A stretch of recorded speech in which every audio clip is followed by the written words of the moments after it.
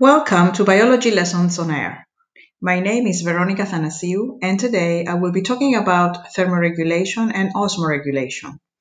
This is for the students who do IGCSE in biology, and I'm going to be talking about pages from the book by Phil Bradfield and Steve Potter. Osmoregulation is the maintenance of the water and salt content of the internal environment. The internal environment is the surroundings of the cells and includes the blood and the tissue fluid. Osmoregulation is an important component of homeostasis, which is the maintenance of a constant internal environment. All living organisms must maintain a constant internal environment. And when we say internal environment, we're talking about pH, temperature, osmotic pressure, and other conditions that must prevail for the enzymes to work properly so that all the metabolic reactions can take place. The kidneys and the skin are organs that play a major role in excretion, thermoregulation, and osmoregulation. Remember that tissue fluid is a watery solution of salts, glucose, and other solutes that surrounds all the cells of the body, forming a pathway for the transfer of nutrients between the blood and the cells. It is formed by leakage from blood capillaries. Tissue fluid is similar in composition to blood plasma, but lacks the proteins. Apart from salts, other components of the internal environment are regulated to constant levels. Apart from the ones we mentioned before, pH and temperature, also carbon dioxide and dissolved glucose. Homeostasis in general is important because cells will only function properly if they are bathed in the tissue fluid with the optimum conditions: concentration of solutes, pH, temperature, and no buildup of toxic substances like urea. Urea is one example of an excretory product made in our bodies. Other excretory products are carbon dioxide from cell respiration that it's removed from the body through the lungs during gas exchange. Urea is a nitrogenous substance that is produced in the liver and is removed by the kidneys when it concentrates it and forms urine. The skin also excretes small amounts of urea, and in plants, they excrete carbon dioxide and oxygen through pores in their leaves called stomata. Oxygen is an excretory product from photosynthesis, so what they don't need, it's very precious for us humans. Now, coming back to the kidney, it's both a homeostatic organ that we will focus on in this episode because it controls the water and salt concentration in the body. And when we say salt concentration, we're talking about ionic concentration, different ions like sodium and chloride, but others as well. It is also an excretory organ when it concentrates urea in the urine, so it can be eliminated from the body. And that will be material in another episode. In the kidney, there are millions of tubules that make urine, and they are called nephrons. The last section of the nephron is called the collecting duct, and the permeability of the collecting duct is affected by a hormone called antidiuretic hormone. Now, diuresis means the flow of urine from the body. So antidiuresis means producing less urine. Antidiuretic hormone, or ADH, starts to work when your body loses too much water. For example, if you're sweating heavily and not replacing lost water by drinking. The loss of water means that the concentration of the blood starts to increase. This is detected by receptor cells in a region of the brain called the hypothalamus. It is situated above the pituitary gland. These cells are sensitive to the solute concentration of the blood and cause the pituitary gland to release more ADH. The ADH travels in the bloodstream from the brain to the kidney. At the kidney tubules or nephrons, it causes the collecting ducts to become more permeable to water, so that more water is reabsorbed back into the blood. This makes the urine more concentrated, so that the body loses less water and the blood becomes more dilute. So all of this happens when we don't drink enough water. The ADH makes the collecting duct more permeable to water. This means that water that would otherwise move out of the kidney into the bladder and outside of the body will be reabsorbed back into the blood. That means it will go from the nephron back into the blood capillaries that surround the nephron, because the permeability of the collecting duct that consists of cell membranes which have some proteins that will open up and allow water to get out of this filtrate that is almost urine and go back into the blood capillaries, passing through the tissue fluid that is surrounding all of these structures. So antidiuretic hormone makes the urine more concentrated, meaning that there will be less volume and it will be darker in color and smellier. If we analyze the ADH as a hormone, think, what is the source of antidiuretic hormone? What is the endocrine gland that produces antidiuretic hormone? The pituitary gland. What is the target organ affected by ADH? The collecting ducts are affected because they are made permeable to water in the presence of ADH, and they are found in the nephron of the kidneys. So the target organ are the collecting ducts in the nephrons of the kidneys. The organ is the kidney. And the specific port section of it is a collecting duct in the nephron. And what is the sensory organ that determines or switches on the production of ADH by the pituitary gland? The receptor cells are found in the region of the brain called the hypothalamus. So when will this stop? Well, the action of ADH illustrates the principle of negative feedback. This change in conditions in the body is detected and starts a process that works to return conditions to normal.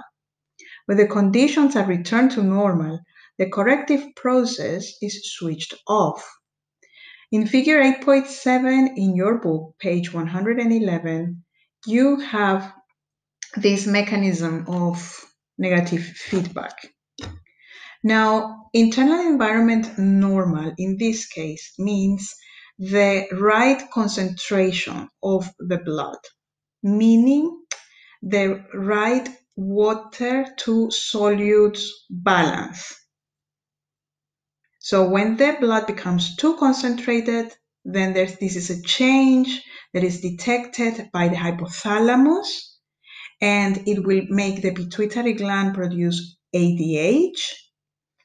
It will make the kidneys more permeable to water.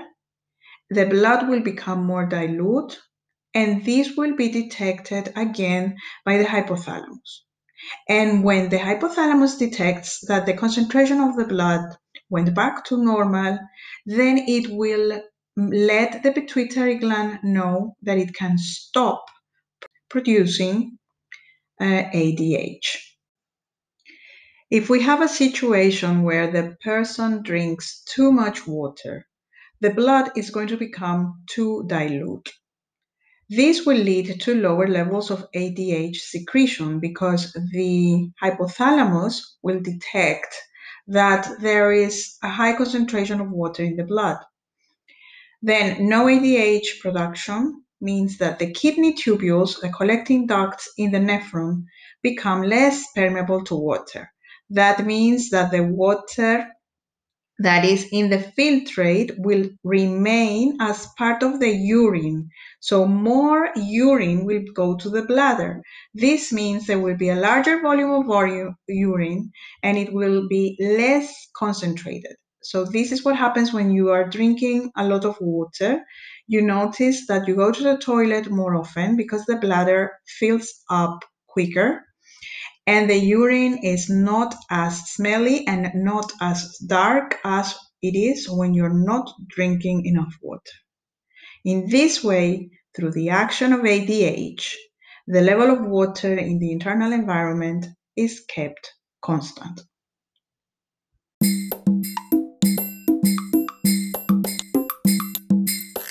Thermoregulation is another important process that has to do with homeostasis. It is the control of body temperature. And it is what homeothermic animals like birds and mammals can do to keep their body temperature constant regardless of changes in temperature of their surroundings. In the reptiles like lizards is different. They are called cold-blooded because if they are kept in an aquarium at 20 degrees Celsius, their body temperature will be 20 degrees Celsius. If the temperature of the aquarium is raised or lowered, then their body temperature will rise or drop as well. But the real difference between homeotherms and all other animals is that homeotherms can keep their temperatures constant by using physiological changes for generating or losing heat. For this reason, mammals and birds are called endotherms, meaning heat from inside. An endotherm uses heat from the chemical reactions in its cells to warm its body. It then controls its heat loss by regulating processes like sweating and blood flow through the skin. Endotherms use behavioral ways to control their temperature too. For example, penguins huddle together in groups to keep warm, and humans put on extra clothes in winter. What is the advantage of a human maintaining a body temperature of 37 degrees Celsius? It means that all the chemical reactions taking place in the cells of the body can go on a steady, predictable rate. It is also important that the body does not become too hot. The cell's enzymes work best at 37 degrees. At higher temperature, enzymes, like all proteins, are destroyed by denaturing. They lose their shape. Endotherms have all evolved a body temperature of around 40 degrees Celsius and enzymes that work best at these temperatures. In humans and other mammals, the core body temperature is monitored by a part of the brain called the thermoregulatory center. This is located in the hypothalamus. It acts as the body's thermostat. If a person goes into a warm or cold environment, the first thing that happens is that temperature receptors in the skin send electrical impulses to the hypothalamus, which stimulates the brain to alter our behavior. We start to feel hot or cold and usually do something about it, such as finding shade if it's too hot or having a cold drink. Or if it's too cold, we put on more clothes. If changes to our behavior are not enough to keep our body temperature constant, the thermoregulatory center in the hypothalamus detects a change in the temperature of the blood that is flowing through it. It then sends signals via nerves to other organs of the body, which regulate the temperature by physiological means. Now, before we go into the changes that happen in the skin, it is important to point out that there are other ways that the body can control heat loss and heat gain. In cold conditions, the body's metabolism speeds up, generating more heat. That means more chemical reactions that are exothermic, they produce more heat. The liver, which is a large organ, can produce a lot of metabolic heat in this way. So, for example, there will be a lot of glycogen being broken down to glucose, more respiration taking place, and heat produced. So the liver creates heat, and this heat goes around the body in the blood plasma. The hormone adrenaline also stimulates the increase in metabolism. Shivering also takes place, where the muscles contract and relax rapidly. This also generates a large amount of heat.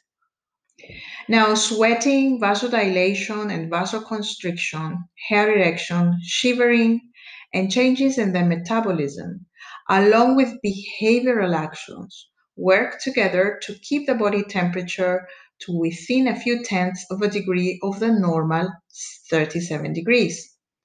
If the difference is any bigger than this, it shows that something is wrong. For instance, a temperature of 39 degrees Celsius might be due to an illness.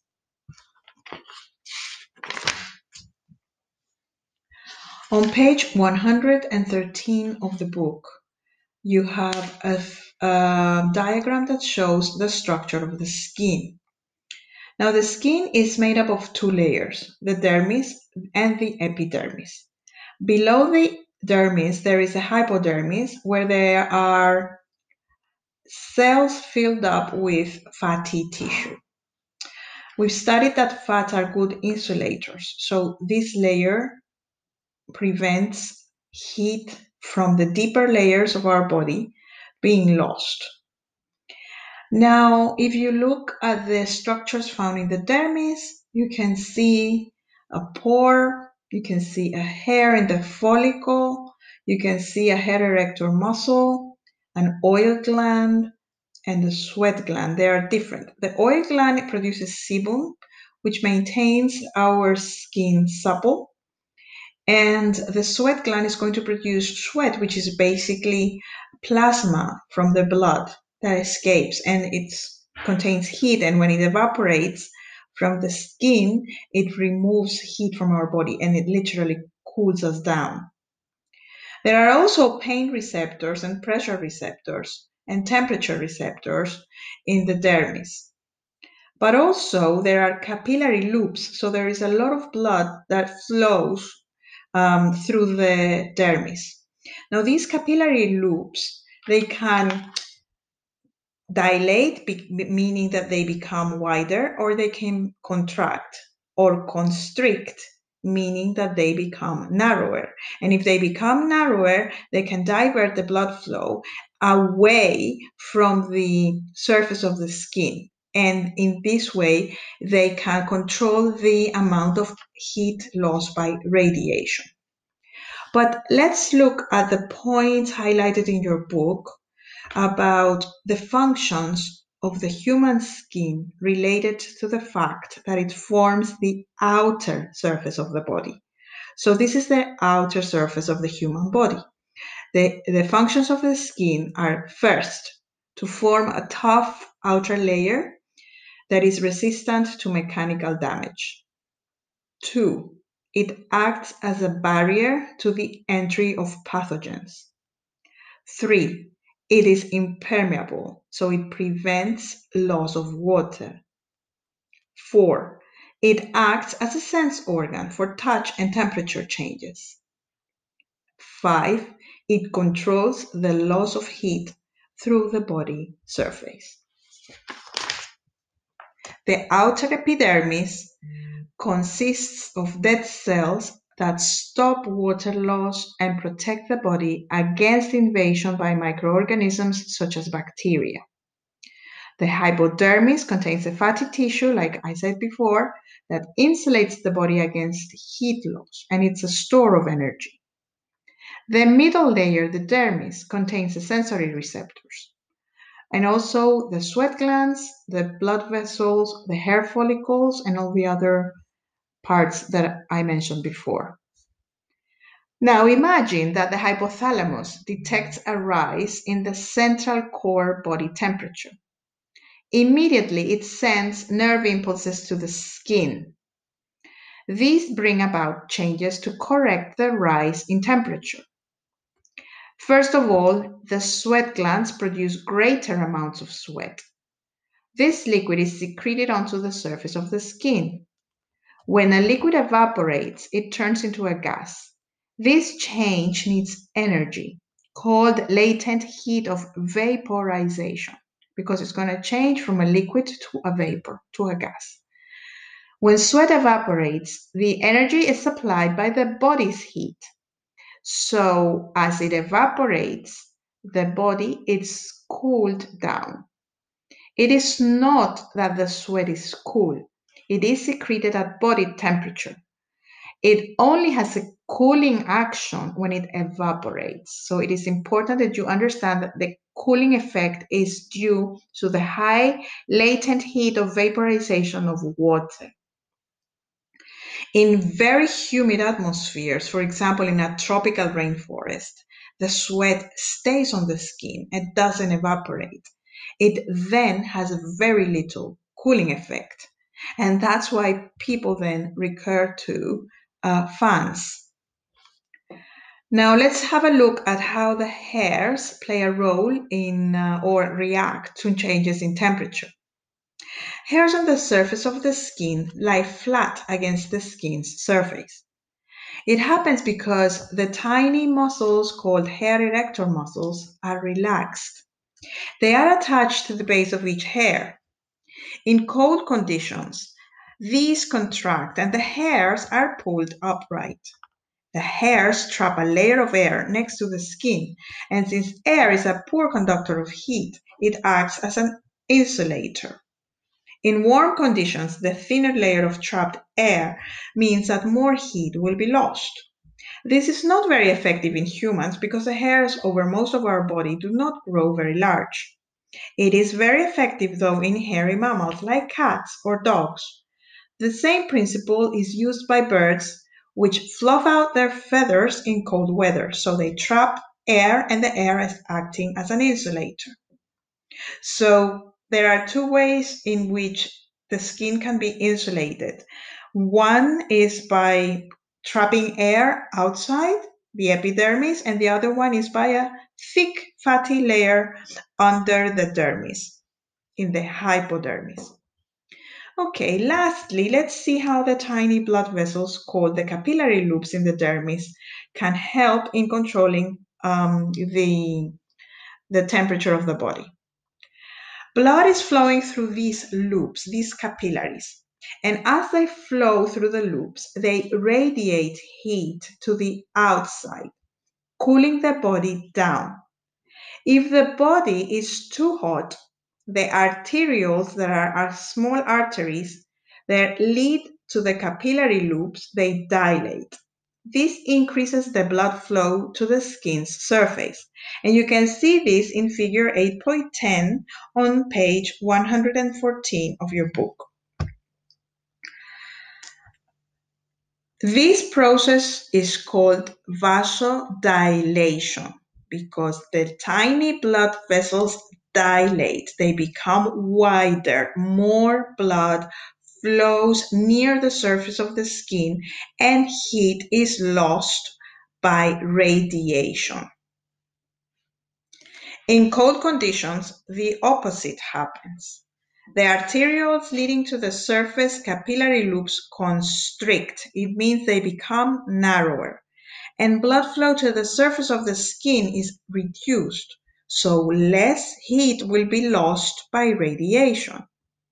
This process is called vasoconstriction because the blood vessels become narrower, they constrict.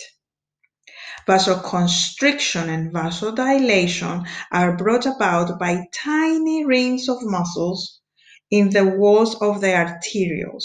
They are called sphincter muscles, like the sphincters you read about earlier in this chapter at the outlet of the bladder, the ones we learn to control when we are babies and we stop using nappies. However, we cannot control the sphincter muscles of our blood loops that go to the epidermis of the skin.